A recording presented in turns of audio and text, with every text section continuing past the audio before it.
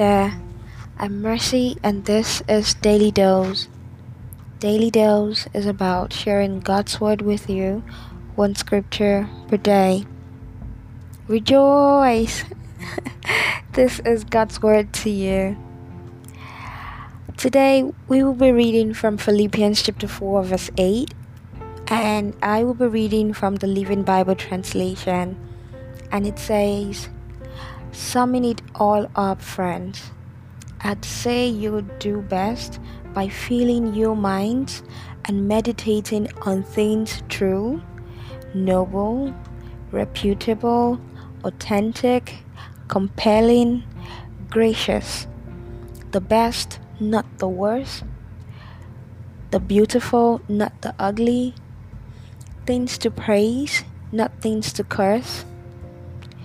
Put into practice what you learned from me, what you heard, saw, and realized."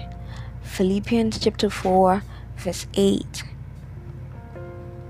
Your thought patterns influences your outcome.